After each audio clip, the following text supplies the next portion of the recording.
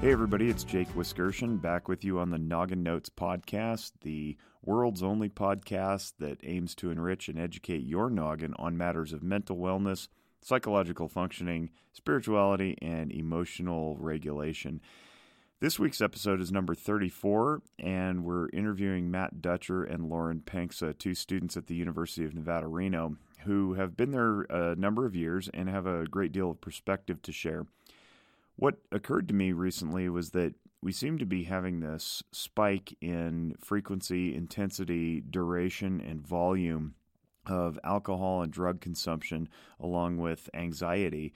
And I wanted to pick the brains of two of Nevada's finest to find out what was going on our college campus. And it seems to be permeating college campuses nationwide and perhaps around the world. I'm only privy to what's going on in America, but it seems to be pervading everywhere based on some perspectives that we've gotten from some other people. So this is the conversation that we had. It's a conversation about the climate of college campuses and the psychological function of their students. So I hope you enjoy it. It's almost an hour long or more than an hour long, so I'm just going to shut up now and let you listen and kick back and absorb the information that's disseminated. If you have any questions or comments for us, please email us at info@nogginnotes.com or info@zephyrwellness.org, and we'll incorporate those into a future episode of Listener Mail. Thanks, and we hope you enjoy this chat. So we're here, and we're talking on the Noggin Notes podcast with Matt Dutcher and Lauren Penksa. And you guys are both students at the University of Nevada. First of all, thank you for joining me. I appreciate it. Thank you. Lauren, you're an employee of Zephyr Wellness, so it wasn't as hard for you to carve time out of your schedule because working for me, you just do what I say. So I said, make it happen at 8 o'clock. And yes, you were. But Matt, thanks for coming. You've got a busy schedule. You're doing a million things, and it was more difficult for you because you don't just do what I tell you. You do it because you're nice. Thank you. So introduce yourselves a little bit. Let's talk. This is going to be a little bit longer podcast than the usual 12 to 15 minutes because we're going to take a deep dive into what's going on college campuses now as you guys are seeing it as opposed to when I went there, which was, in my mind, it doesn't seem like that long ago, probably because I never left and I have 3 degrees. But it was 20 years ago, and I think that's a very short period of time for me to see what's happened. So introduce yourselves, and we'll start with Matt. He's the real guest here. Yeah, so I'm a junior majoring in human development and family studies with a minor in women's studies. Originally, I came to college with the interest of going into economics, but then I realized that really wasn't for me at all, and then I switched over to the College of Education and planned on majoring in secondary education with an emphasis on English. And then I met Jake Wiskerson through our fraternity, and then he came out to our fraternity and would do what he called psych talks and basically walk through a lot of the stuff that he talks about on Noggin Notes. After meeting each other, he came to me and talked to me about, asked if I was interested in psychology or anything within that realm, and that's something I always have been interested in, and ever since then he's been my mentor and kind of introduced me to the field. I appreciate you saying that. I didn't realize I was mentoring you, but do you remember when that happened, why I pulled you aside? Yeah, we were doing role playing. I think it was like a role play of a clinical therapy session. Yeah, let me jump in real quick. So what I did for the fraternity, which is Sigma Phi Epsilon, SIGEP, for those of you who know, I would go do these weekly psychological education seminars with the undergraduates at the house. And throughout the 10 or 12 weeks that we did that, over the course of the semester, it would culminate in a role play, like you said. So we pull 1 or 2 guys, 2 or 3 guys at a time, and one would be the quote-unquote counselor, and they would implement skills. And this is all under the auspices of improving communication and learning to validate and meet people where they are, rather than just having content-level conversations. I wanted you guys to become better communicators. And so you did this, and... Yeah, and I don't know, it's just something that I've always done naturally. I don't know if it was the way I was raised or the way I came to be, because I was always interested in psychology and human development, but just doing it, I can't even put it into words, but Jake approached me afterwards and said that I had a knack for it. And you killed it. You were natural. Yeah. asked if I was interested in it, and I have been my whole life. So you were natural, but you also had intentionality, which is my favorite word in this field. You knew why you were doing what you're doing and why you were asking of your partner what you were asking, and just it blew me away. And I think everybody in the room when you did that was like, whoa. What just happened? It was like we witnessed an actual counseling session. It was pretty cool. So, yeah, I put on my recruitment hat and said, hey, you should get into our field. And now you are. Yeah. But you've also done some leadership on campus. You've been president of the fraternity. I don't know what you're doing now, but I think you're in student government too, right? Yeah, so I'm actually serving my third term on our chapter's executive board. So I'm now chaplain, which is just the head of the standards board, or is just like any judicial or standards committee. And then I'm also a programmer in the Associated Students of the University of Nevada. That means you put on events. Yeah, event programmer. So all the events, or a majority of the events that we put on, we have like a $400,000 budget, and we put on X amount of events per year. When I was there, it was $85,000, and I was very proud of that. I think the entire budget for the entire Associated Students was $500,000, so you have $500,000 just to program with. Yeah. That's pretty sweet. So the point is, you have your finger on the pulse of campus by and large, and you've been there for a number of years. Fourth year? Or this is my third year. Okay. Yeah, so I'm expecting to graduate next year. Just feels like I've known you forever. Yeah. 3 years is a long time, though, I guess. Mm-hmm. So you're going to bring some perspective. And Lauren is sort of almost graduated. Yeah, I'm right about there. So I'm finishing up right now my degree in Human Development Family Studies with an emphasis in psychology. I knew kind of from a young age I always wanted to be involved in making impact on kids' lives. Children have always been my passion from a young age. When I started this whole journey at 18, I went in wanting to be a kindergarten, first or second grade teacher, and HDFS was my minor. After about a year and a half of doing that, I realized I wanted to go deeper in kids' lives and have more of an impact.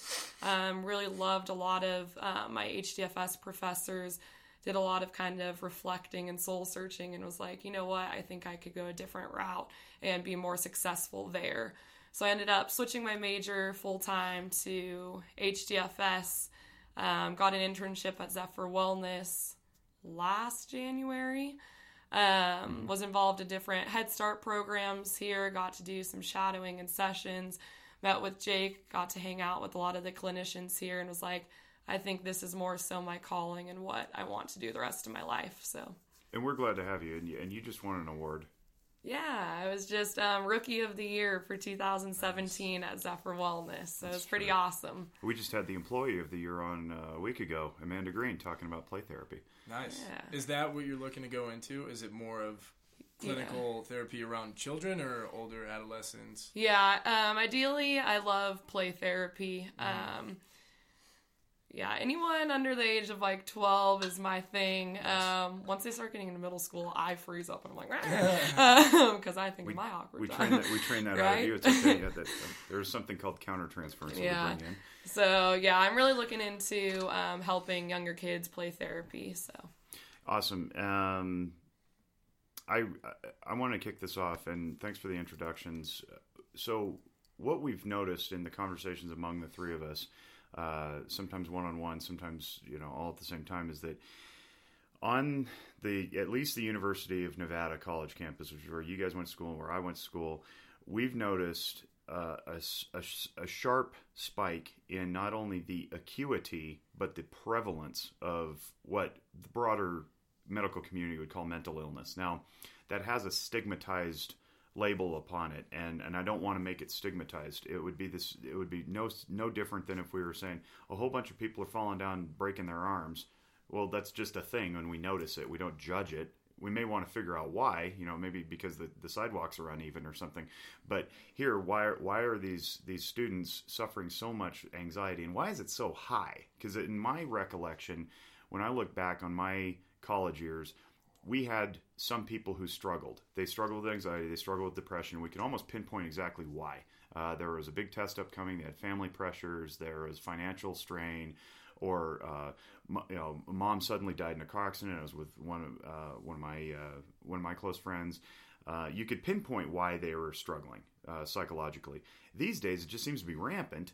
And what you two have both told me is that the substance abuse has spiked, and that has become rampant. And I, through my clinical eyes, I see that as a coping skill. It's a very poor one, but this is how people cope with stuff. They drink to avoid, or they use drugs to avoid, or create an artificial reality so that they don't have to face their own reality. And anybody who's listened to this podcast for any length of time knows that I come at this from an emotional functioning perspective. If you can't tolerate the distress, you're going to bail yourself out of it, and those are excellent ways to do it. Again, not healthy, but they work. So I want to hear from you guys what your perspectives are, and we can just have a conversation about this rather than an interview. I think that would probably benefit the audience a little bit more. Start anywhere. Tell me what you're seeing, because I have my own opinions, but people hear me enough on this thing. They don't need to hear me anymore. I think just right off the bat, the first thing that comes to mind talking about how it's possibly changed since you were in college is, I don't know if you guys have heard of Arnett's theory of emerging adulthood, but it's like this new stage of human development. It's, the jury's still out on whether or not it is a upper middle class or middle class thing, and it doesn't really pertain to the lower class because a lot of it is based around college and students that go to college. So you get a little bit of this autonomy, but at the same time, you're still under, like me personally, I'm still financially dependent on my parents. So Right. I have this autonomy, but at the same time, I'm not an adult. So I'm in this weird lull. And that it's this new stage of development, and it actually, the paper that he wrote actually came out, I think it was around 2000. Spell Arnett, please. Arnett, Arnett. That's what I thought. Yeah, emerging adulthood. So that was back in 2000, but I can only imagine that it's become more prevalent now. More people are going to college. So if you just look at the economics of it, a college, like a simple bachelor's degree, is going to be less and less as the more people that go to college. Less it's and not less going to be valuable, you mean? valuable. Yeah, 'Cause it's watered down. Exactly, Sure. yeah. So now I think there's more pressure on it. There's more pressure on you as a college student, just in that sense alone, is that college is less valuable. And that's not to say just a regular undergraduate degree is less valuable now. And I think that definitely takes a toll on me, myself, personally, because I'm looking to the future and I'm saying, okay, well now I'm going to have to go to graduate school still. Yeah. To be able, and naturally, just to enter this field, you would have to go into graduate school. But you're pointing to the metrics, and there are metrics that say that a college degree is not as valuable even in regular old U.S. dollars as it was 20 years ago. And in fact, what we've seen is an outpacing of not only the debt accumulation to achieve that degree relative to the dollars you would make on the back end to pay off that debt, but also we're not seeing the jobs actually pay more for the same degree. So I got a journalism degree in 2001, and that same journalism degree today pays almost exactly the same if I were to go out and write for a newspaper or a TV station or whatever. So 20 years is a very long time with a whole bunch of inflation packed behind it to not see any gain in the value. And yes, to your point, graduate degree is necessary to get into this field just by the way our licensing standards are. However, I can see where there would be this treadmill of pressure to continually try to strive to pay off things, and of course that's financial. And then to your point about the weird purgatory in which you live, there's a technique in our field called the rubber fence that we sometimes introduce to clients when they're trying to connect with a family, or a clinician is trying to connect with a family, where if you can picture your thumb and your first three fingers in almost a square and put a rubber band around that, you as the outsider are trying to get in to the inside, and you can only get so far because there's still that rubber fence in between. And what it sounds like you're experiencing is there's a rubber fence around you and in between you and adulthood. Yeah, you're an adult legally, but you're financially dependent upon your parents, or you're dependent upon the institution for your degree. Absolutely. And so there isn't that full autonomy. It's almost a false representation of autonomy, which will add more stress because you're trying to figure out who you are as an individual, and how can you do that with so many strings attached? And where that comes in too with the coping mechanisms, how we talked about substance abuse is a coping mechanism. You do have that autonomy to a degree, but what that autonomy allows you to do is to go out and drink, is to go use drugs, is to stay up is however late you want, is to sleep in late. So that's where that autonomy comes into play too. And not to, I see Lauren nodding her head and wanting to jump in. Yeah, sorry. But I wanted to say that before we go too far off the rails and saying that all drug and alcohol are the only coping skills we have, some people, you're a very fit individual. You've played sports your whole life. I know you're a hockey player by nature. But sometimes what kids students will do when they get into college is start working out a whole bunch. And there's actually a disorder called orthorexia, which is when you try too hard to go to the gym, eat very lean, and you can end up making yourself sick, and the body will end up consuming itself because you've neglected to have a balance. And that's really what we're talking about, is a balance. And what are you escaping to in the gym that you need to be there 7 days a week, 2 hours a day? Yeah. Matt, who is a producer of music, doesn't know that opening his lid into the microphone is going to be picked up. It's a free podcast. You get what you pay for. What are you going to say? I think one of the biggest things that why people feel so much pressure in college right now is it starts at such a young age now. I remember being in elementary school when I got to 5th grade. UNLV, because I grew up in Las Vegas, came I know, right?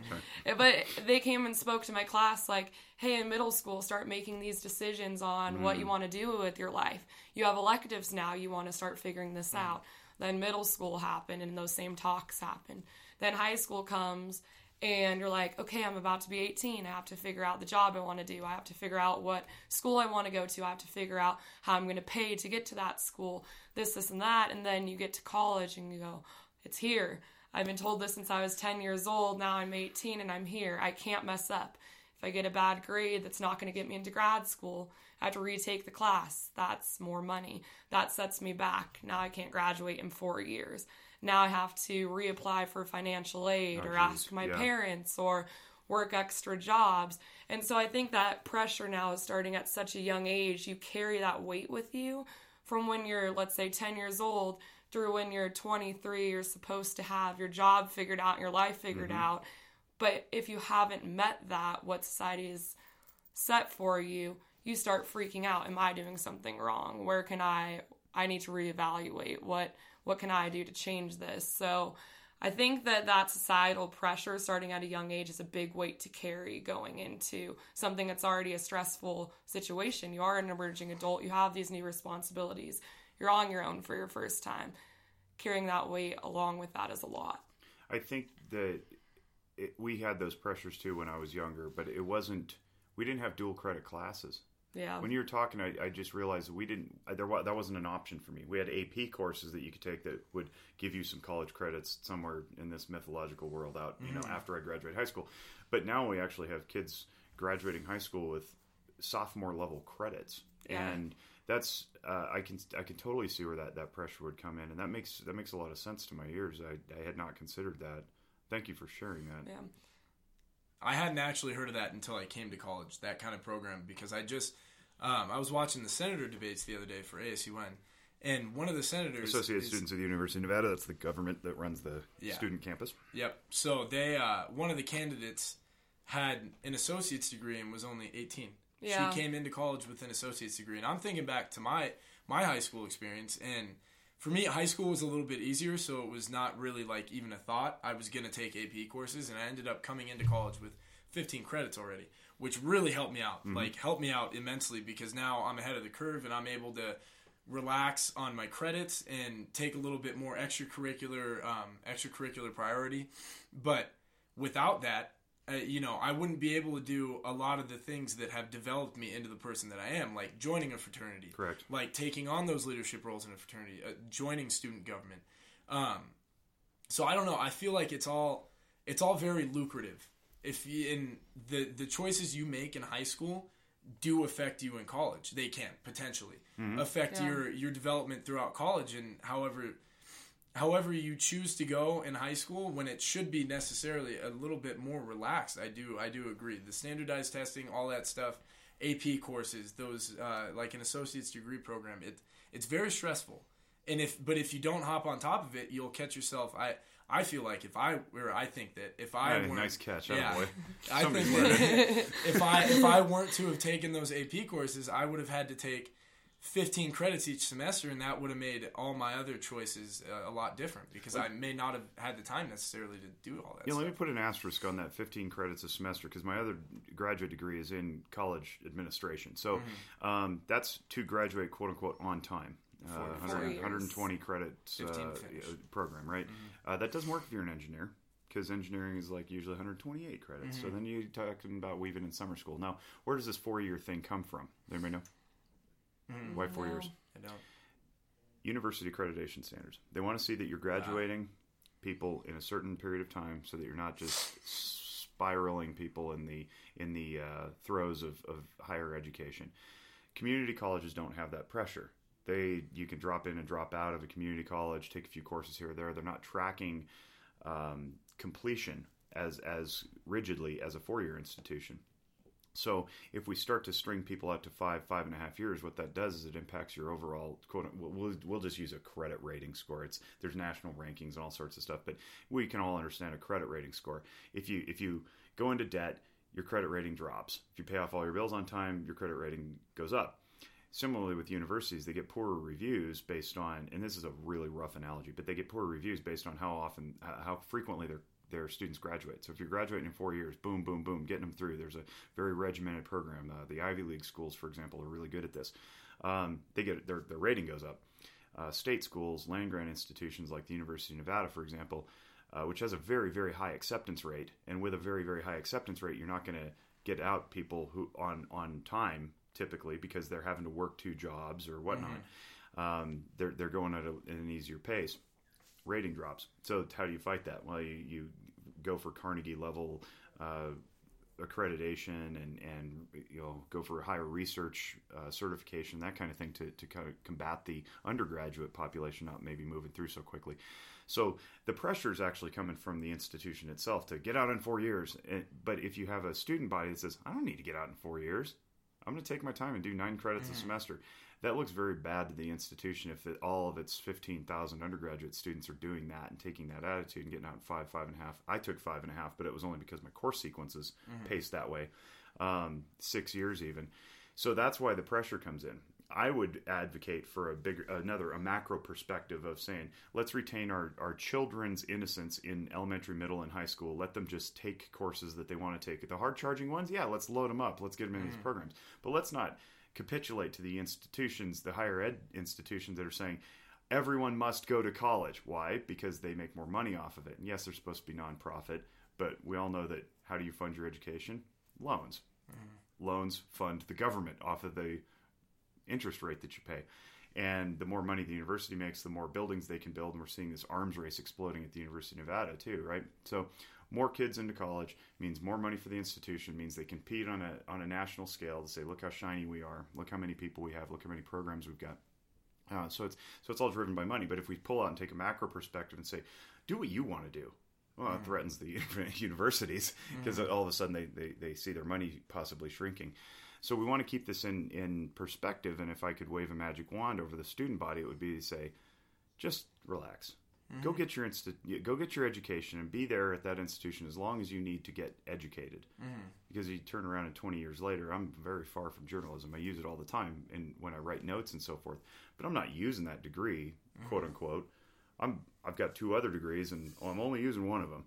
So you can change your mind, you can alter your course, and if that takes a little pressure off of the student body so that they're not having to overdose on drugs and alcohol or kill themselves working out as a means of distraction from the stress of daily life, then that would be my suggestion. I'm interested though to hear what you guys are seeing from your peers, and you're both healthy, well-functioning individuals. We've had lots of conversations, and you've gone through the normal struggles of any college student, I'd say. But there aren't those who are that healthy. Speak a little bit to that. I think, speaking on like University of Nevada, Reno, it's got this party school vibe. Does it now? That's what it shifted into, and I've seen that kind of shift in this past like 4 years, that now when you're having a really stressful week, you're like, at least I have A, B, and C to go do this weekend. It's not, hey, let's go up to Tahoe. Hey, let's go do this. Let's go to the movies. Let's go on a hike. It's more so, what are we doing Friday night when all of our tests are over? What are we doing here? It's like you need to escape to something. Yeah. And you've seen that change just in 4 years? Yeah, I've definitely seen a shift in that. And there's always the people that are kind of on the fence, but it's like, I still want to fit in. There's still that mentality. And I've seen people really struggle with, do I stick with what is healthy and what I value, or do I go with what everyone else seems to be doing? And that seems to be working for them because they seem happy, quote unquote. And so I think that there's been a big shift with that kind of stuff that I've seen take place at the university is where do my values go and what can I do to help cope with a stressful week? A lot of tests, that kind of stuff. See, just to bounce that off a little bit, when I was in school, the Thursday night beer pong and the Thursday night happy hour or whatever it is, $5 cover, all you can drink from 9 to 11 or whatever at the local club was fun. It wasn't seen as an escape necessarily, but the way you're contextualizing this is it's more of a like, I need to go do this thing, as opposed to we just did it because it was fun. I think it's like the vocabulary and like talk with how it's used on campus and like phrasing is that I've had 5 tests this week. I need to go black out. Who's with me? Really? And Matt, you can't see this on the microphone as I just fumble my acoustic stuff here. Scratch. But Matt just jerked a thumb toward Lo and said he's nodding and smiling. And I don't mean to smile about this because it sounds really serious. But this is what's going on. That's reality now. Wow. It's shifted to these unhealthy coping techniques, and so many people are on board that it's kind of like, what do you do to stop this? This isn't just a friend group problem. This is a campus-wide problem now because this is the culture. Yeah, I can't speak to anything else but Greek life just because that's a majority of my sphere. The people that I know are involved in Greek life. So, but it's not just my fraternity. I hang out with a lot of different fraternities, and it's always like, let's go black out. And it's like, it's so weird. Phrase. It's so weird because you hear it and you're like, oh, he's going to go drink. But if you exit yourself from that like environment and you just think about it, let's go black out. Like you want to go extreme. Get blacked out. Yeah. You're flirting with death. Yes. And that's what's normal. But it's very normal. Yeah. I mean, just to weigh in a little bit on perspective, blackout in my ears, in my vernacular, was like, woo, you went way over, and you probably shouldn't drink for the next 6 months. If anybody blacked out, like, and to the audience, the clinical term for blacking out is failing to remember large sections of the evening or the period when you drink. Could be a tailgate or in the middle of the day, but if you black out because you can't remember from 1 p.m. to 7 p.m. when kickoff started, that's a blackout. And that's really unhealthy because it means your alcohol level was so high that your body ceased to function, your brain ceased to retain memory because it was trying so hard to process the toxins. So and now it's common parlance. Yeah. Oh, it's natural. Like, and like I said, you hear it all the time and you're like, oh, it's normalized. It's so normalized. Wow. And it takes sitting here talking to you and like hearing it. There's every once in a while you hear someone, you say it, or someone else will hear someone say it and they'll look at them and they'll be like, did you just say you're going to go black out? Like, do you mean black out drunk? And they'll be like, yeah. And then they're like, what? So they're aiming to get so drunk that they forget. Or they're saying they are. Or they're saying but that. A lot of the times, that's how it ends up. But either way, I mean, I could say, oh, I'm going to go kill myself after failing that test. That's not appropriate language, and it shouldn't ever be allowed in common dialogue. Mm-hmm. I'm not actually going to go commit suicide. But if I start talking like that, it's a very dreary existence in which I'm dwelling. If I'm saying I'm going to go kill myself, that's so extreme, and we try to curb extreme language in this profession because it creates a binary reality, and when you're stuck in between two extremes, it seems like there's no middle ground, and then of course you're going to have anxiety. So it's almost this stacking effect. Yeah. I'm curious though. I've had 5 tests, and that's not true. That's a little extreme. I've had 4 or 3 tests in a day, and it's stressful, but that doesn't seem like that part's changed. What's changed? Why is the perception different? I think, like, speaking on, I was in a sorority and I was involved too. It was that you had 4 tests in one day. You might have 2 papers. You have 15 credits. I was working 40 hours a week, and I had sorority meetings, and maybe it was Greek week, so there was events every single night. Right. So now my week went from just looking at 4 tests and 2 papers to, when am I going to sleep? How am I going to balance this? How am I going to complete this? Now the week is finally over. I've slept 2 hours a night. Heck yeah, I'm going to go party with my friends. Which your body can't take because you've only slept 2 hours a night. Because you've only slept 2 hours a week. But at that point, you're like, I just need a break. But I want to push back on that a little bit. And I don't want to sound like, old man Wiskerson here, get off my lawn. Back in my day. But back in my day, we did the same stuff. But we didn't respond the way that you guys, it sounds like you're responding. Yeah. We didn't go... throw a raging party at the end of the week. Yes, they existed, but the intentionality seems different. Back then, it was, hey, celebration of the end of the week. Now it's escape. Now it's we made it through the end of the week. It's like I think it's all the phrasing. That's so weird. It's not a celebration. It's we made it. we haven't touched on social media, and I want to take a quick break so that the audience can have a time to pause too. I want to talk about social media and whether or not you think that comes into play. So we'll take a quick break. We'll be right back. Healthcare is a phrase that gets tossed around a lot these days. From politicians in Washington to your physician right here in town, everyone seems to have a different conception of what it means. At Zephyr Wellness, it means recognizing individuals as human beings and meeting them where they are. It also means helping people identify and solve their problems, rather than merely coping with their symptoms. The team at Zephyr believes that good mental health care deals with the whole person and not just outward behaviors. Hundreds of people across all demographics have already discovered Zephyr's compassionate and talented clinical team. If you're struggling with family issues, substance abuse, depression, anxiety, or are just simply not where you want to be in life, call Zephyr Wellness at 775-525-1616 to schedule an appointment, or visit the website at www.zephyrwellness.org. Zephyr Wellness has offices in Reno and Silver Springs and proudly takes most insurance plans. Again, that's 775-525-1616 or zephyrwellness.org. All right, we're back.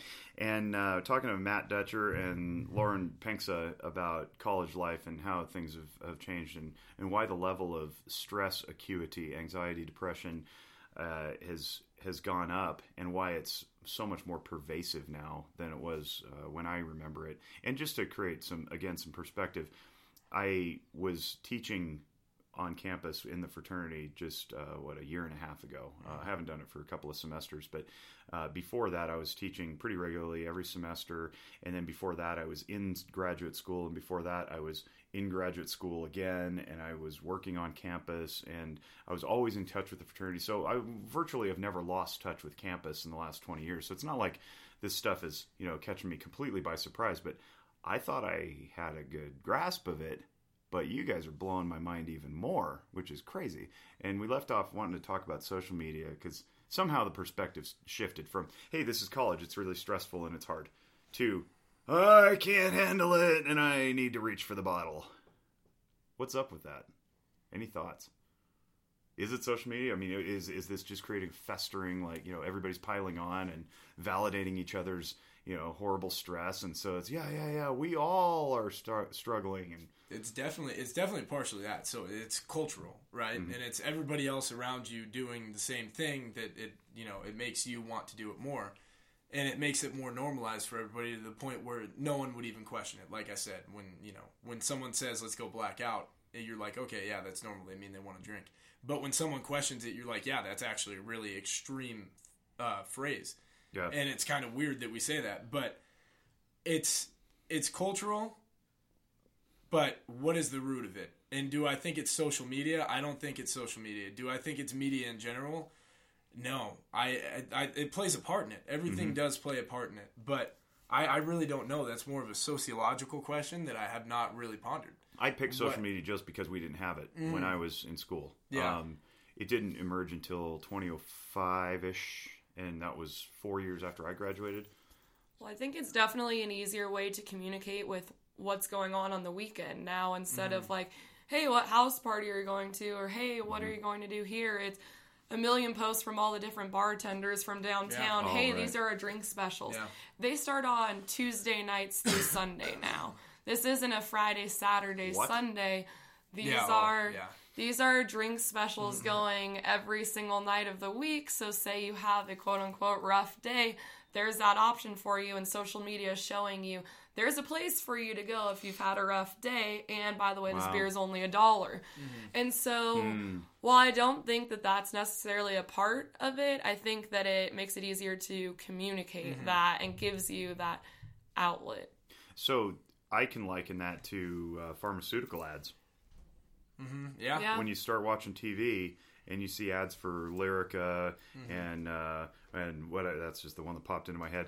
You start going, yeah, maybe I have those symptoms too. Yeah, my joints kind of ache from, maybe I have rheumatoid arthritis. And then we start just self-feeding onto this thing that maybe didn't exist in the first place. Almost like, Googling yourself or WebMDing your own symptoms. I got a cough. Now I'm dying. I'm going to die. I think another part that plays into it with social media, and I think it plays a part. I don't think it's the whole thing, but I think it plays a part. And it's the social media accounts like Total Frat Move or Barstool. Yep. They create this. They're very sexualized pedestal. too. Oh, absolutely. It's ridiculous, but that's a whole different subject as well. It plays in partly with this. How long do you guys have? I have all day. No. Yeah. I'm here till 4:30. Yeah. I know you're here till 4:30, and I'm paying you to be. You better provide good content.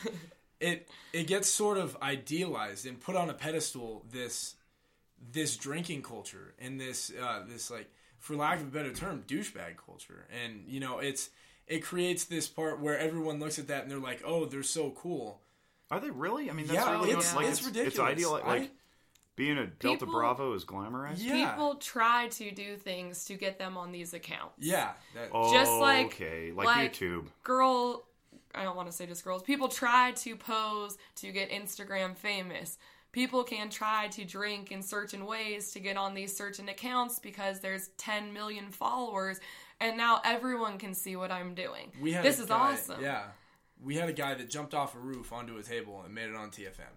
And then for the week, what do you mean we? University of Nevada? Or? Well, I mean, we in the fraternity had a guy that jumped off the roof into a table and made it onto TFM, and for a week he was just the coolest guy ever. Except now he's kicked out of the house. Now it's nothing, and but it's just that's how it makes it so extreme, is that everyone's following these. Not everyone, but a lot of people are following these accounts, and they're idealizing the behavior that's going on there as something that's cool, and I personally don't think it's cool. I think it's kind of jacked up. A lot of the posts that they post are just it's dangerous out there. I mean, it's just straight up dangerous. And as we know, social media doesn't. There's supposed to be some sort of cap on it, age 14 or something, but we all know that's not true. And so what you're doing is you're sending into the. I'll go psychological here for a minute. You're sending into the psyches of children that this stuff is not only acceptable, but because it's on what is now the communication medium for everyone, it's famous. So I can liken that to my childhood when we'd look up at the TV and there's the television news anchor who's just a normal person like you and me. I went to school with several of the folks who are on TV here, and they're buddies. Like I don't look at them as stars, but that's what it was when you're a child watching someone on TV. That person is now a star, and you get nervous when you get close to them and stuff. So I'm connecting that to now these social media accounts that have thousands and thousands of likes or retweets or follows, and that becomes celebritydom. And we want to shoot for celebritydom because we're driven by popularity and the need to be liked and so forth, and that meets the love and belonging need for sure. You're chomping. I was going to say, but I think that some people aim to try to be on those accounts. Some people don't try to be, and then videos and pictures are submitted of them. Then they're posted on these accounts for 10 million people to see, and that could be something they're completely ashamed or embarrassed about. And now 10 million people see it, and they walk around with their head down on campus. They want to transfer schools, or the people that they thought were their friends expose them to all these people, and now they're hurt. Their trust is gone. And so I think it kind of goes both ways with there's some people that aim to do this, and then there's some people that could put in this new spotlight now that didn't ask for that.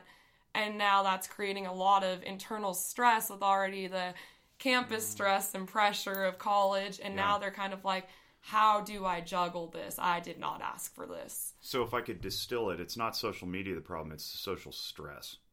It's the stress of performing, being judged. I mean, back in my day, it was never appropriate, and I didn't take part in it, and I thought it was ridiculous even when I was 19.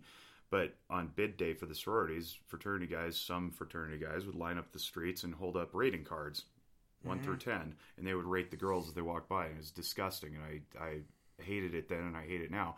But what we've done is we've just taken that and sucked it into the interwebs, and you're basically doing the same thing. Look how cool this is, look how stupid this is, and oh, by the way, by extension, the person, therefore, is cool or stupid. So we're judging the individual human being as if they have been memed now, and they're no deeper than the meme, and that creates psychological distress. That's pretty serious, So it's not social media necessarily. Social media is the vehicle by which this happens, but it's the social pressures of where do I fit in, what do I look like, to whom am I performing, what is my identity. Those are huge, huge topics. Absolutely, and I think you can bring that back to the emerging adulthood. Yeah. Not that people were 100% sure of who they were back when you were in college. No. but we are still. It's a further. I still stage don't know who I am. Yeah, it's a further stage of adolescence for me. Like personally, I'm going through each leadership position I take on. I can look back to my previous leadership position, like president, and I can say, why would I do that? Like, why did I go with that route? You know? Yeah. And it's not that you weren't developing during college either. It's just personally, I think that it's so much more extreme for me. Like, I can look back and say, You're in a fishbowl. what was I thinking? Yeah, and it's ridiculous, but this keeps happening, and that's very good. I'm very, very happy for my personal experiences that I've gained through college, because if I didn't have those experiences, this would just be happening further down the road. Right. But right. when is this going to level out? That's one of the things that gets me is, and you know, if my life goes the way that I plan it to be, I will always be learning. I will always be developing. God but, willing. Yeah. But when will I stop looking back a year before and saying, oh man, what was I thinking? You want an answer, or is that rhetorical? No, it's rhetorical. It's Okay. just 'Cause I it's have to the an point. answer. It probably doesn't happen, but it just feels so extreme. Lauren's to me. laughing. What's the answer? When do you learn that? I was going to say, I don't think that ever stops. I think it takes someone that's very aware to sit back and reflect and grow from different experiences. I mean, you can look back into childhood. I can look back into yesterday going, whoa, why did I make that as decision? an intern therapist, as a fledgling therapist, I look back and I was like, I can't believe I told those people that. You know? But I think that takes a strong person to do that internal reflection and make those changes and learn from those experiences. So I don't see that as necessarily a bad thing that you want to stop. I think that's something you want to continue to grow from throughout your life. And I think college kind of starts that with bigger picture things. Yeah. And the phrase that popped into my head was non-attachment. When you learn to be non-attached to it. And that doesn't mean detaching, like, it doesn't matter, and you move on and you're huffy about it. Non-attachment is simply acknowledging that it happened, learning from it, and then moving forward. And when you can apply those skills from the mistakes or the successes from the past appropriately in the present and for the future, you have grown. And any developmental theorist, anybody who studies development of anything, be it sociological, spiritual, psychological, physiological, biological, they'll tell you that the only way that growth happens is through disequilibrium, meaning you have to get uncomfortable in order to grow. So those times when you're pushed into the uncomfortable nature of what college is doing, you're growing, and that's good. What we don't want is people killing themselves. We don't want them ending up in the hospital after a weekend. You and I talked about this. Apparently, it's a regular thing now at any dance or party that somebody just ends up in the hospital, and it's you're throwing lots to see who it's going to be. And that's not necessary. No. So I won't even judge it as appropriate or inappropriate or bad or good. It's just not necessary if we're handling the stresses of our day from day to day, with balance and non-attachment. Sounds like that people are succumbing to the pressure, which is just very disappointing. It's scary. Another one of the problems that could stem out of this is addiction, right? And substance abuse tendencies for the rest of your life. And while I was driving over here, I was thinking of another thing that doesn't get brought up as often is Adderall, nicotine, and caffeine. You struggle with nicotine. I'll just throw you under the bus. Yeah, no, I've absolutely. So I quit chewing. Congratulations. January 1st this year. I quit chewing. Nice. But I do smoke a Juul. It's a vape pen. So the problem was I needed to get rid of... By the way, my mind went so many different places when you said smoke a Juul, and I was like, please keep talking and explain this. We smoke diamonds now in college. Yeah, we smoke diamonds. It's very lavish. Y'all lifestyle. Are rich. Yeah, but... 2018. Fergie comes in with a glamorous song. Dating myself. It's a vape pen with a certain amount of nicotine content. I've been chewing for 5 years, and my gums are getting really bad. So it was time for me to stop that, which was good, though, too, is that I'm not doing that anymore because I could generally beat the nicotine withdrawals. I could make it about a month.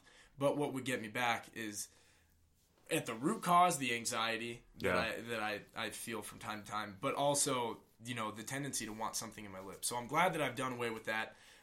When I initially switched over to the Juul, it was really just nonstop, but now I'm cutting back way. So you're titrating yourself down, smaller amounts. It's a substitute, and I'm definitely trying to deal with those anxiety issues at the root of the cause. Sure. But we were talking about the nicotine consumption and the caffeine consumption and the Adderall consumption, and it doesn't get brought up as much for me personally. It doesn't get brought up in my environment because it's just normal.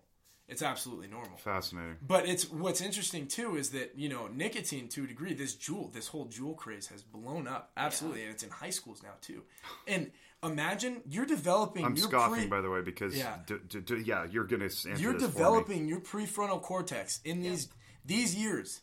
These are crucial years for your prefrontal cortex and your brain as well. Your brain as a whole as well. So what are you doing to your brain when you're consuming that much nicotine while your brain is developing? And I can personally say I really do think I have a shorter attention span than I could have had if I did not use nicotine throughout these years. Which you can work on, by the way. We don't want to make it like a death sentence to the listening audience. Like, no, I just have ADHD and it'll never go away. No, that's not a thing. It's you can sculpt that by meditative practice, by learning to calm yourself, learning to improve your focus, distraction avoidance.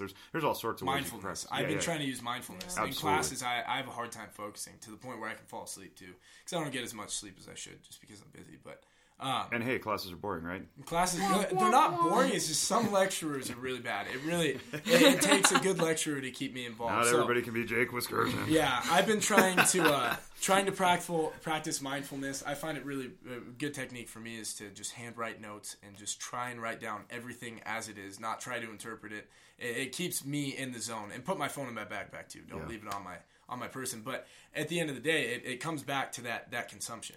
And it's so normalized. There are so many people that have ADHD and get prescriptions for Adderall and then sell that to their friends and use it themselves. Well, people try to get diagnosed so they have Adderall so they don't have to purchase it from others. Wow. I remember coming to college, I had never heard of Adderall, and then it was like this magic pill that, hey, if you're really stressed out or you procrastinated, take this, you're going to stay up, you'll read an entire book, you'll finish an entire notebook of this, you're going to retain it all, and you'll get an A on your test. And it's like, huh? Is that true? Does it really work like that? I don't know if you guys it doesn't expose yourselves. I've honestly, in all honesty, never used Adderall. I try not to use any substances to help me study because it's twofold on the substance abuse with stress in college students. Because you have that escapism. You have that escapism with the alcohol and the partying.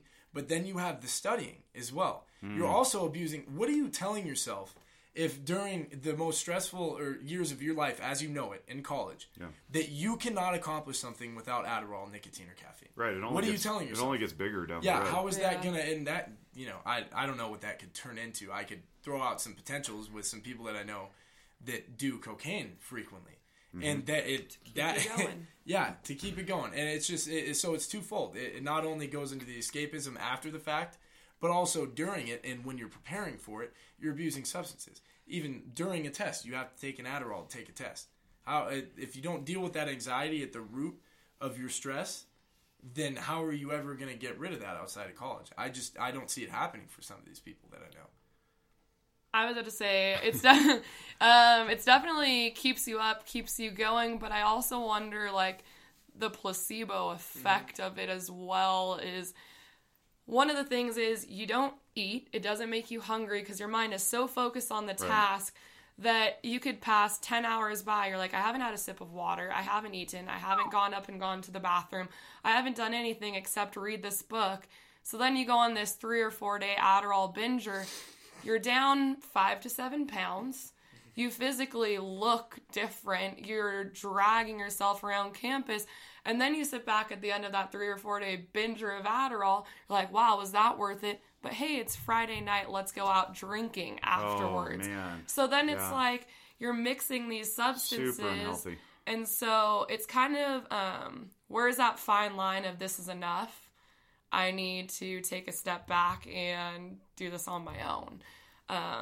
I definitely think you fall into a gray area of when is this recreational and fun, and when is this going to lead to addiction? Because the excuse is, oh, I'm in college, this is okay. Blacking out every weekend is okay because I'm in college. Yeah. It's only 4 years. Yeah. Once I graduate, that's going to stop. Well, if you're doing these things for 4 years, it's a habit. It doesn't stop on May 18th when you walk across the stage and get a piece of paper. That doesn't happen. You and I had a conversation about that because you have some friends you've been concerned about in the past who have graduated, gone on to their careers, and then don't know how to function without this cycle. and then they end up finding themselves going back and hanging out with the college kids just because that's what they know best. It's not because they choose to. It's just that they don't have any idea how to step into the void. And I personally attest to that. When I graduated, it was right after 9/11. Post 9/11 economy was horrible. There weren't any jobs. And I went from living as a resident assistant in the dorm surrounded by a bunch of kids, fraternity surrounded by a bunch of kids, and then I graduate and step into an apartment of my own where it was just me. I fell into a void. It was awful. I fell into a pit of depression for like 10 straight months. It was ridiculous. And you're seeing that these folks graduating now are in such a pattern of and a habit of just stress party that when they're absent both those things, what happens? They're still struggling. Well, now I think it starts in college. Like, get through your Monday through Friday of classes, weekends party. Well, now you're working Monday through Friday at stressful jobs, and now your excuse is, I had a stressful work week, let's do it. And it may actually be less stressful than the college you did. No, absolutely. And I think, like, for me, I can speak on, I'm, like, super busy. I'm working almost 80 hours a week. To see my friends... Disclaimer, Zephyr Wellness is not working her 80 hours a week. She has 2 jobs. But it's to see my friends, I, quote-unquote, have to go out on Saturday to maintain those relationships. Oh, and they're in that pattern. Yeah, because they're in that pattern that it's like, if I want to see these people, I have to go out. And you now find that distasteful / dysfunctional because you can't just party till 2 a.m. and then turn around and come to work the next day. Possible. No. And so then it kind of makes you like take a step back on those relationships and the values in those relationships. What are those connections that I think I only have to see you to get drunk on a Saturday night? Why can't we go to lunch on a Sunday, catch up, go on a hike, do this, do that? But I think it's, where do you break that cycle that's been engraved? Let me ask this. Do you guys get the sense that people get judged for not drinking and partying? I used to, more than I do now. I think I struggled with this whole culture my freshman and sophomore year. I struggled with it to the point where I had incidents that were unfortunate. Where you couldn't say no. Yeah. Like you'd get teased into participating? Yeah. That blows my mind because we had guys who didn't drink and it was okay. Mm-hmm. We were probably secretly jealous that they had the self-control not to. Yeah, and I always found myself kind of resenting the culture. But I hadn't really found my place, to be honest. I hadn't. Now, my group of people, they're the people I'm going to live with next year, I am set with those friends. And I really developed them my last semester of sophomore year. And then coming in last fall was really the semester that I started to step back from the culture. And I just kind of evaluated it. And I was, why am I doing this? Why am I doing this? What is the point of going out 3 nights a week? I feel terrible. My body is literally in a deficit. My mind is in a deficit, and it takes me a while to get back to normal. And I didn't like that. So this semester, me and my friends we've all kind of, it's not unspoken because sometimes we say, like, we're going to get all our stuff done. If that means we only go out 1 night a week, if that means we don't go out at all, it doesn't matter. What we've been doing now is, we get our homework due the next week. Our homework that is due the next week, we get it done this week. And we're ahead of the track on school. We tell ourselves, all right, if we're going to go out this week, when are we going to go out? Can I hang out with your friends? Because that sounds really productive. Yeah, and it's good. So we study together. We have our leisure time together too, which is really nice because I think that's what it comes back to. Like you were saying, is like Lo was saying, is that it comes back to the environment you're around. Mm-hmm. So if you're lucky enough to be around people that are okay with not going out, who are okay with going against the grain and not being part of that culture that goes out and blacks out, then you don't have to be a part of it. Right. But if you aren't, then we're social beings. We're gonna feel the stress and the anxiety of everybody else going out and you're staying at home. Right. So if you're lucky enough to find that group of people that are able to just stay in or go on a hike, that's one of my favorite things to do, is go on a hike with my friends on a Sunday. I like to, drink and relax. And now, because everything's toned down, though, and I'm not going out 3 nights a week anymore, I'm not around the blackout culture. Like, even for me personally, I haven't... Which just doesn't fit. Yeah, it's just not... It's not productive to my life anymore. I would substitute lucky with intentional. Yeah. So, but that implies that the person is self-aware enough and has an inner strength enough to be intentional about, staying home while everyone else goes out and being okay with that. And if you're insecure... I got bullied my whole life, Yeah. And so I sought friends that maybe weren't the healthiest, but I had really healthy parental figures in my life who said, you don't do this, you don't do this, you don't hang out with those people, you don't engage in these activities. So I was able to go, okay, it's tempting, but it ain't that tempting, thankfully. But I suffered some of the same struggles, so I can identify with that, and that's awesome. I'm glad you gave that testimony because it shows how a person can evolve, right? Yeah. You wanted to I was going to say, I think it's definitely like setting a boundary and sticking to it. Is like in my earlier undergrad years, I was labeled the fun one. And then as I progressed and took on internships and took on different jobs, this and that, I had to start cutting back. I tried balancing, still going out 3 days a week, and was like, same thing as Matt. I feel terrible. My body can't handle this.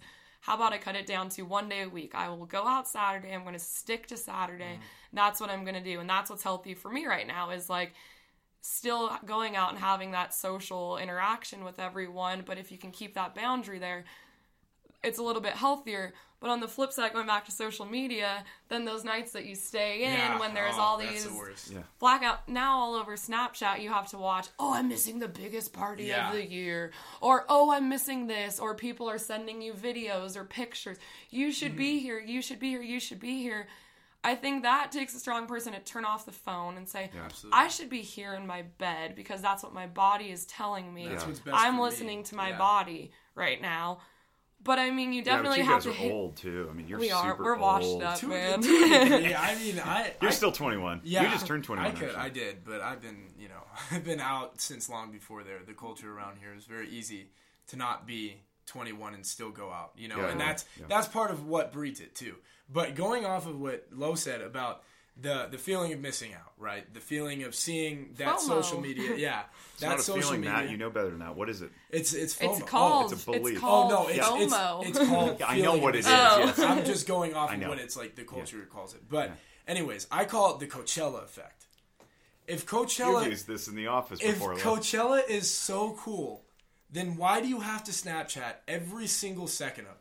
Why can't you be Why present can't you for be it? present in there? Yeah. But I think these people that go to it, and I do it too in different facets of my life. Hey, so watch it because I do go to Coachella here. Yeah, I got my ticket yesterday. So. I feel like I think that people have to Nice catch. People have to validate how much money they spend on this festival and how cool it really is by putting every second of it on their social media and by letting people know that they are there. And it validates themselves. It validates the festival. That's my I can take it a interpretation step of it. farther. Okay. Is Instagram famous? Is Yeah. what people strive to be now? I have friends and colleagues that pay $500 for a ticket to go do photo shoots there. It's not to go have fun. It's not to go see certain people there and be with your friends. They take their professional cameras and spend the majority of the day posing in pictures to get as many Instagram likes as they can. And for me, I love music. I grew up with that in my soul. And then I see these people doing photo shoots. I know how much money they spent. And I'm like, how can you justify that? And it's to be validated. It is. By society. I can get all these likes. They can see how much fun I'm having. I must be having a happy life. I must be doing good. And now all of these people can see. So now I feel good. And ultimately, it all comes back to, pick your poison to a certain degree. Yeah. It's better that they're not blacking out and they're going to Coachella to, have that reward or celebration, whatever it may be.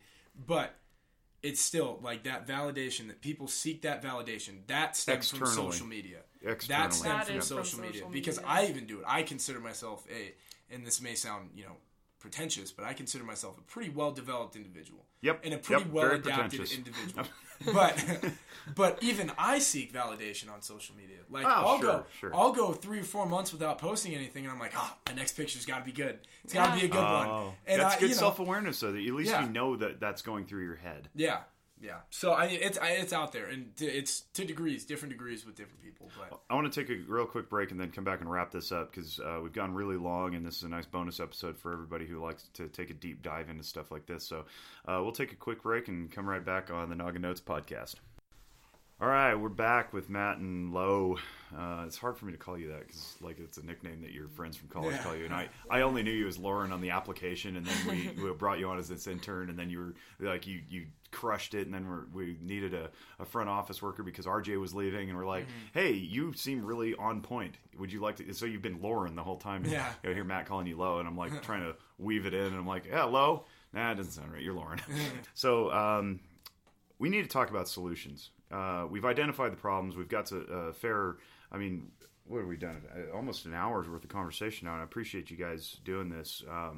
We've got a really good grasp, I think, of what the problems are and where it stems. But how do we solve it? Individual psychotherapy, one-on-one attention, friends connecting with other friends, and really showing people, modeling how to walk through psychological distress and identity issues, and learning to validate and that kind of stuff is wonderful. But how do you solve a societal issue, or we'll just take it back to campus? How do you solve a campus issue? What are some ideas? What do we do? More podcasts, obviously, right? More podcasts. From my perspective, I think there's three things. The first step is going to be self-awareness. You got to understand. First, you have to understand that there is a problem, right? But right. From my experience, I generally can say, and this isn't just like my personal experience, but it is also the experience of others. When you wake up from a blackout, you do not feel good. You feel very guilty, and you tell yourself, I need to stop doing that. But you don't. So we're all nodding. The audience can't see it, but we've all been there. We're all nodding. So from that perspective, it's understanding that there is an issue first then. Okay, but then it's self-awareness. So it's why am I like this? Why do I want to do this? Why do I seek to do this? Why do I find escape in this? Mm-hmm. So self-awareness, and then determining the root issue. And my root issue, a lot of it comes back to anxiety. Mine is just personal anxiety. I can get myself caught up in routines that become so abstract, like my alarm clock routine that I told you about. I don't remember. It was that. We went to Beefy's, and then afterwards we talked about it. I can sometimes, if I have to wake up real early, I get really anxious because I've missed. Oh, you're wondering if if the alarm will go off. Yeah. We've all done that, I think. But I can set my alarm if I'm not mindful. I can get caught up in setting my alarm for 10 minutes, just going back and forth. Yeah, that's a problem. Yeah, and that's an issue. So it's determining what that is. So by the way, for the audience, I just want to jump in because this is one of my favorite things to do. Generically speaking, we define very, very generically. Anxiety is when we fixate our thoughts on something in the future that we can't do anything about because it's not here yet. And generically speaking, when we fixate our thoughts on something in the past that we can't do anything about because it's already done, that's depression. So anxiety is when we're in the future, which is true. You're worried about setting the alarm. The next morning is in the future. Mm-hmm. Is the alarm going to go off? That's all future stuff, right? So if we're fixated in the past, then that's loosely called depression. So we want to be in the present moment. That's where we engage life. If you're too busy worrying about what people are going to think of you, so that you hire a professional photographer at Coachella, that you miss Coachella, you're in anxiety and you're missing out on life in that moment. So go on. Please. So it comes to the point where it gets not even about the alarm clock. It becomes this abstract thing where I'm just turning it on and off and on and off. And then I catch myself and I'm like, I've been setting the same time on the same alarm clock for 5 minutes. Like, it's time for me to just say, okay, if I don't wake up, it's not the end of the world. And that's non-attachment. Yeah. And that's letting go. Yeah. Yep. So that, for me, that was where it came from. But until I started becoming more mindful and being more self-aware of why I'm doing these things, I would continue to have these problems. I would continue to have my nicotine addiction and not ever question it. It would just be a thing that I do. And after determining the root cause, I completely forgot. Oh, self-control. That's where it comes from. That's the hardest part, is that self-control. You can define that you have a problem, you can define what that problem is, and you can determine the cause of that problem. Then you got to do something about it. Then you got to do something about it. So for me, a lot of my self-control has been going to bed earlier, getting all my stuff done on time so I can go to bed earlier, waking up early, getting an early start to my day, going to the gym in the morning, before any classes, attending all my classes, making sure that every night that I have free, I'm not going to go out and drink. Sometimes I'm just going to hang out with my friends and watch TV. Mm-hmm. And that's where that self-control issue. But the one part is, like, when you do go back to your nicotine, like, I still have my crutch. I have my little Juul pen, and I hit that. So when I hit that, I need to have self-control with it.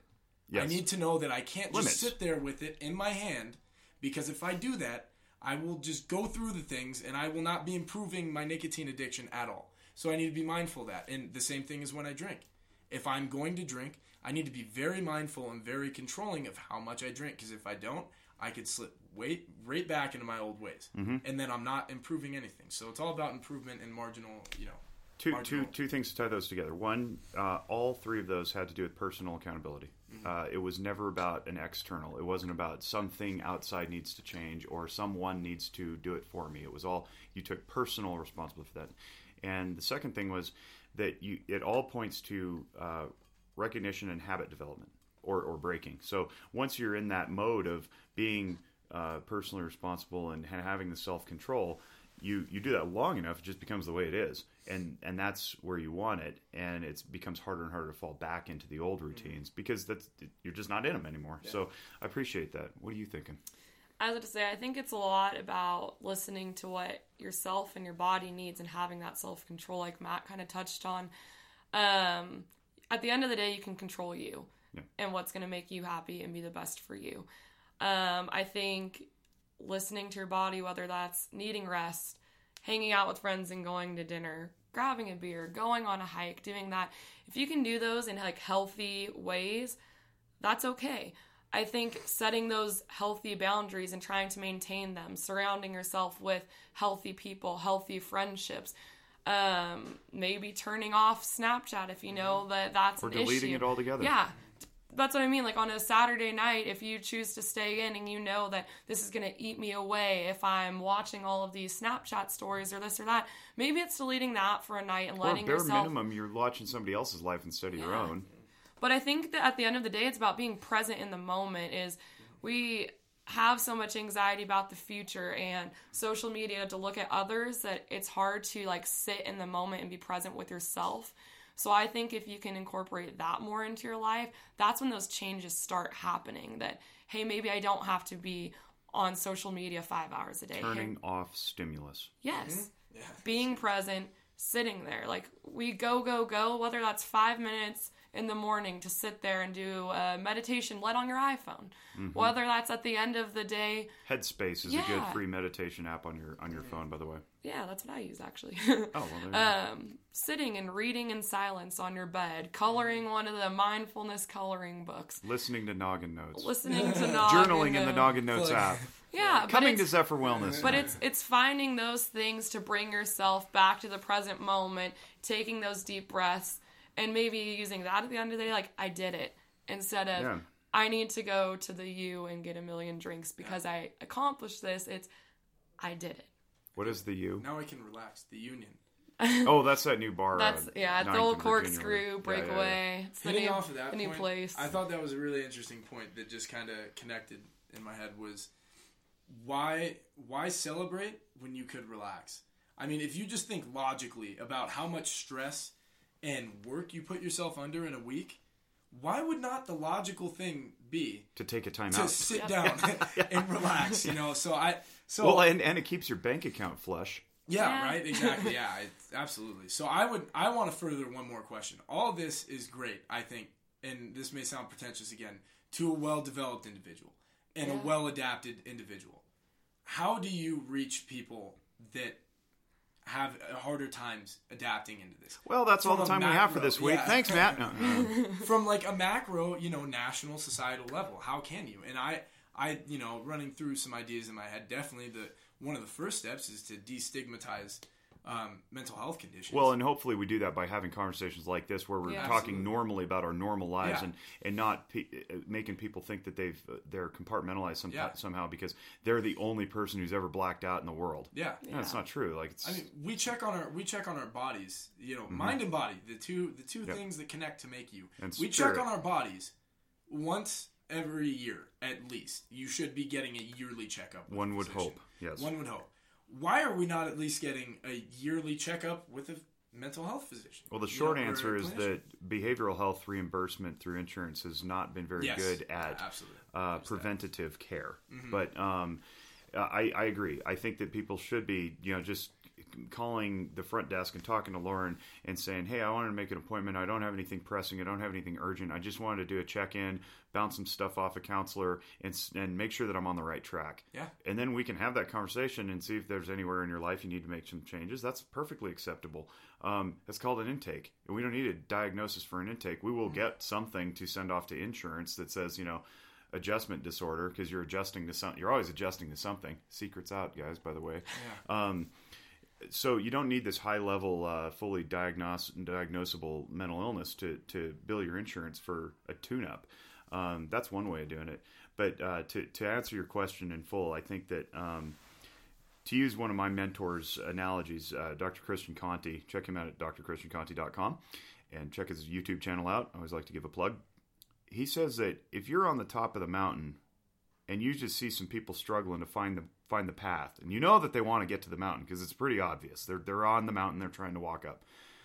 Shouting at them from the top, hey, you should be up here right now, it doesn't help anybody. Mm-hmm. You have to walk down the mountain to get there. And a lot of society these days will say, well, that's condescending. Yeah, well, it's descending the mountain. Mm-hmm. Now, it's not condescending to meet people where they are and say, hey, would you like some help? Now, we can't force it on them. Mm. And we have to honor autonomy. One of the cardinal ethical precepts in our field is autonomy. Allow people to make the decisions for themselves. So we have to honor autonomy. If we say, hey, it looks like you're struggling, would you like some help? All we can do is offer. If they say yes, then great.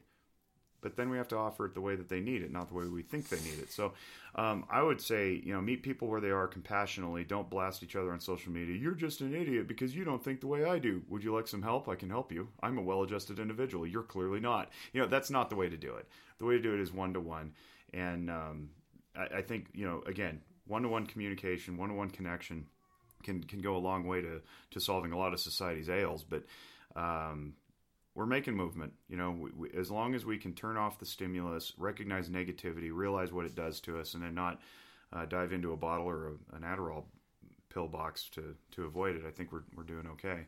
We should continue this afterward and have another conversation, because whenever you and I talk, and I'm looking at both of you guys, now the three of us, whenever we talk, good stuff comes out. And it's just kind of fun to turn on a microphone and have that same conversation. So thanks again. You got to get to class. I got to get to a class. I'm actually doing a guest teaching. And you got to get back to the front desk because there's phones ringing and people wanting help. So thank you to the audience for bearing with us through this hour plus that we've been jammering and jabbering. Mumble rap. Little dad bod. That's my mumble rap name, is Little Dad Bod. Thanks for joining us, audience. If you want to reach out to us, if you have questions, hit us up at info@nogginnotes.com or info@zephyrwellness.org. We'll be happy to take your questions and read them in listener mail episodes on this podcast. For the Noggin Notes team and for the Zephyr Wellness staff and for Matt and Lauren, thanks for joining us. See you back here again on the Noggin Notes podcast, where we aim to enrich and educate your noggin on matters of mental wellness. Bye-bye.